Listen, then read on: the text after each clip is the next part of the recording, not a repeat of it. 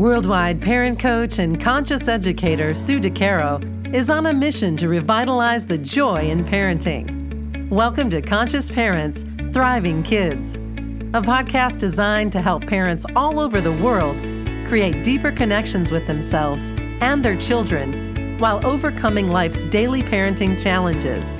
Listen in if you want to bring more laughter, love, and enjoyment to your home life. Welcome to Conscious Parents, Thriving Kids, a place for all things parenting. I am your host, Sue DeCaro. Today, I'm pleased to welcome my friend and my guest, Orlena Carrick. Let me share a bit about my guest. Dr. Orlena Carrick graduated as a medical doctor from the University of Bristol in the UK. She's been trained as a pediatric doctor. She is now a family health advocate, empowerment mentor, pioneer, author, educator, and mother. She helps families create healthy habits they love so that they can all feel fit and fabulous without having to think about it. I love that. Thank you, Orlena, for all that you do in the world. And thanks for joining me today. I'm really excited to have you on this episode. Well, thank you so much for having me. It's an absolute pleasure. Well, let's dive right in and talk about habits. And I'd love for you to share with our listeners today what the definition of a habit is. What is a habit? Well, I love the definition of a habit because so many people say to me, I want to do all of these things. I want to lead a healthy life. I want to exercise. I want to lose weight. I want to do all of these things without having to think about it. And I just want it to be easy. And those three words, without having to think about it, are essentially the definition of a habit. So it's any behavior that we do repeatedly without having to think about it that we just do on automation. Habits. And the thing about habits is they are a double-edged sword. Our minds don't care whether we're doing good habits or bad habits. I'll use good and bad for purposes of whether it helps or hinders your health journey. So in your mind, it doesn't matter whether it's sitting in front of the television, eating cookies and popcorn and all of those sedentary and delicious foods that we like, or whether your habit is to get up and run every morning, to eat healthy foods. In our brain, it's exactly the same. Clearly, for our body and our health, that's not the case. There's a big difference in the consequence that we get. But so the fabulous thing is that once you've got those healthy habits, you do it all without thinking. Well, I love how you define habit, and that's so important, I think, for this conversation. And I'd love to kind of touch on something that you just said in terms of habits being easy or, coming naturally, I guess you could say, and those that you don't have to think about, just the everyday things that we do that we don't have to think about. And the reason I wanted to point that out is habits take years to build, some habits, right? And maybe they're conscious and maybe they're unconscious. So, our family of origin could have taught us and trained us just by modeling the things that they did that created these habits that we never had to think about, right? Perhaps every night after dinner, you brought up the eating cookies on the couch. So I'll just go with that. Perhaps every night after dinner, our family sat and watched TV eating, a box of cookies on the couch. So these are habits that we're not actually thinking about, but they're ingrained, correct? Absolutely, absolutely. So the number one thing I say about habits is we need to bring them into our awareness because we do all of this stuff without thinking about it. So we're not aware of it. And you're absolutely right that the vast majority of our habits happen in childhood. So as parents, we have to be particularly careful that we're teaching our children good habits. And children develop eating habits by the age of 3. Now, don't worry, you can change your children's eating habits, but it happens really, really, really early on, scarily early on.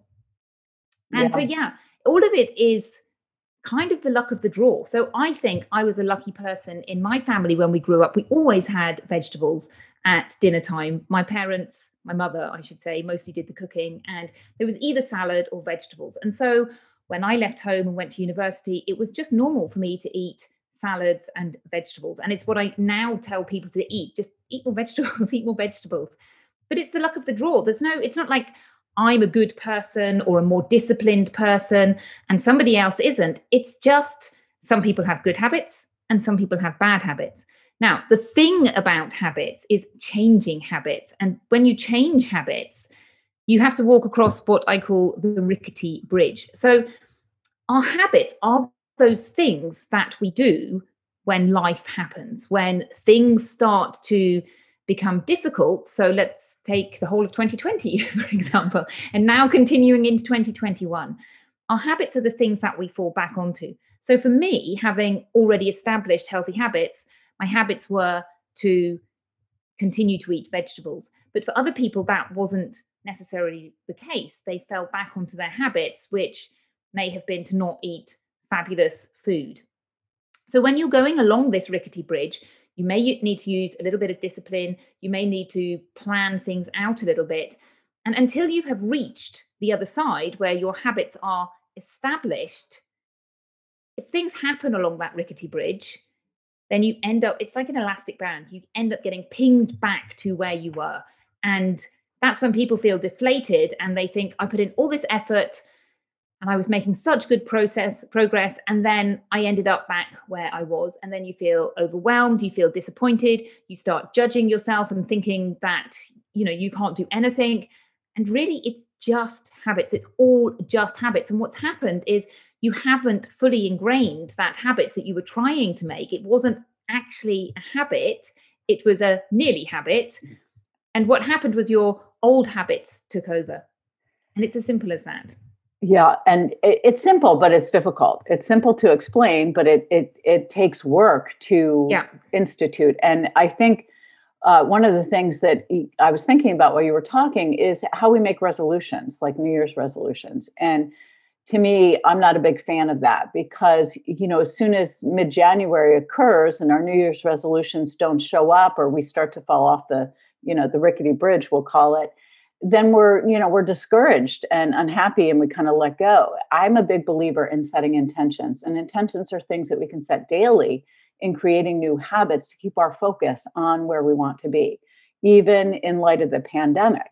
And I also agree, as human beings, we return easily to the comfortable and the familiar. When we're stressed, we're tired, we're overwhelmed, it's just the fallback, so creating intentions every day that are positive. I'm not a big fan of the words good and bad like you, but creating those positive intentions, those positive drives, those positive thought processes that are taking us to new habits, that are helping us to establish something different than what we currently have that we're perhaps not happy with. So would you agree that that's a really important process to think about from an intention standpoint?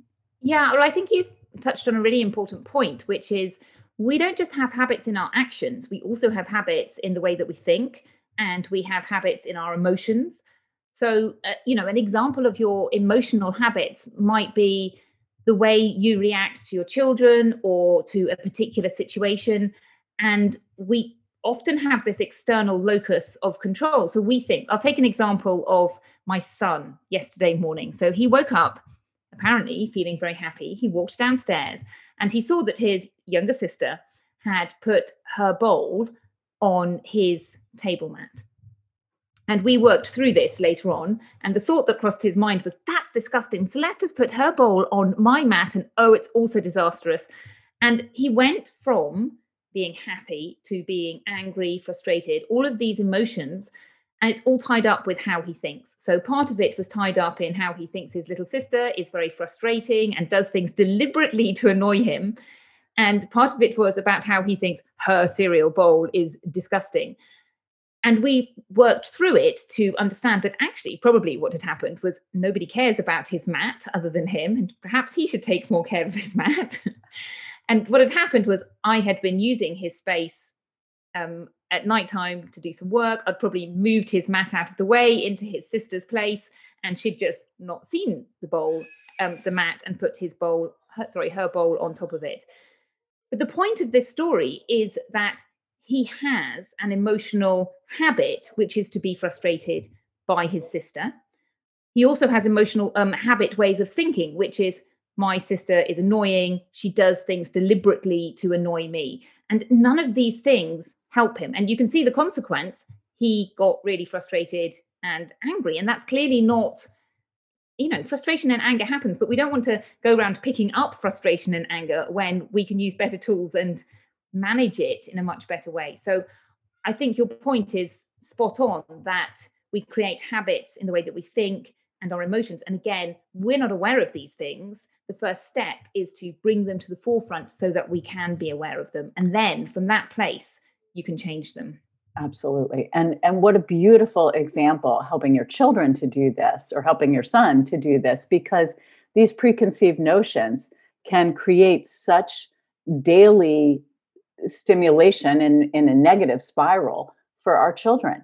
So helping them uncover it is a huge benefit for them, so they can see what's truly happening, and not, the mat or the cereal bowl kind of taking over life itself. And, doing this work around the world, as you do as well, it is really important that we help parents, and that parents can look at things through a different lens in their own thought process and habits, whether they're emotional, physical, mental, whatever, as well as be able to help their children to bring the attention to these habits too.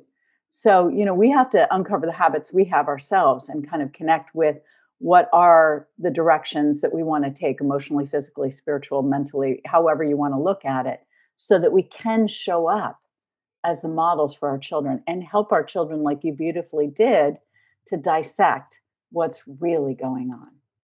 Absolutely. I think that the work starts with us. And I say to people that the best thing that you can give your children is your own happiness.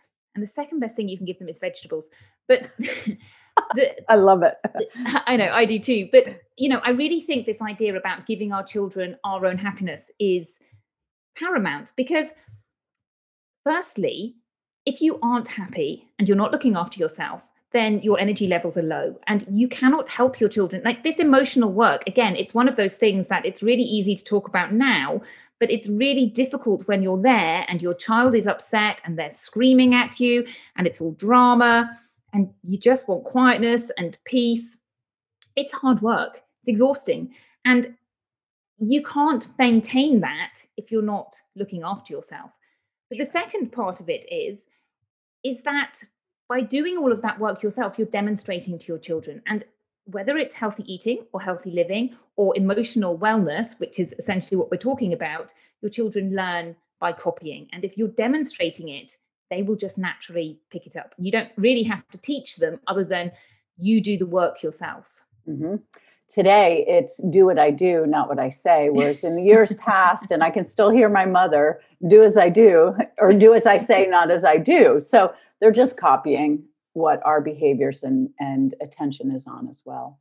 So in leaving our listeners with a few tips or ideas on how to shift habits, what are your top thoughts on that? What top tips do you have to offer? If you're doing it by yourself, I would say just do one habit. Start with one habit. If you do too many habits, you get overwhelmed and then you end up going back, getting pinged back by the elastic. So if you're doing it by yourself, just focus on one habit until it's really, truly ingrained. The thing about that really, truly ingrained is that normally happens when you're not looking, because when you're constantly looking, you're thinking about it. And the definition is without thinking. So often what happens is you look back and go, oh yeah, I did do that habit 5 years ago. So yeah, I think that's the big thing, is just take it step by step. I do a habit challenge. I do it 3 times a year. So people are welcome to come and join in my habit challenge, which is a week where I focus on giving people the tools that they need to understand how to set yourself up to create a habit. So, the bottom line is you have to repeat, but there are ways to set it up and make it easier to repeat doing a habit. And it's not about discipline.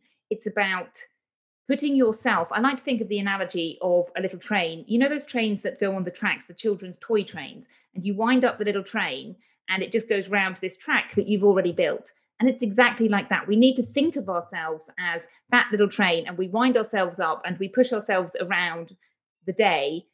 And we've decided in advance what our habits are going to be, but we make it easy for ourselves. It just becomes automated. And so it's really about thinking about your life and how you can set it up. But I would love to invite people to come to my habit challenge. As I say, it happens 3 times a year. Beautiful. Beautiful. Thank you for sharing that. So that leads me to, where can people learn more about you and perhaps sign up for the Habit Challenge?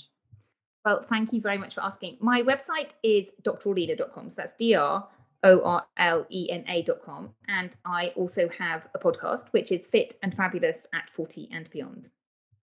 Only 40. 40 and beyond. Well, I have to say, it gets shortened to Fit and Fabulous because that was the original title. But you know what happens? We just get a little bit lazy, and so it's Fit and Fabulous. And essentially, it's for anybody, really. But, I'm particularly talking to mothers with children because I like to think about family health and how our health impacts our children. But really and truly, it's all applicable to anybody. Absolutely. Thank you so much. And thanks for all you shared and all you're doing in the world. I really appreciate it. And I know our listeners have had the honor of listening to you and learning from you as well.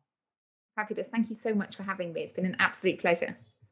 And to the listeners, thank you for joining us. And remember, every moment is a new moment for conscious connections.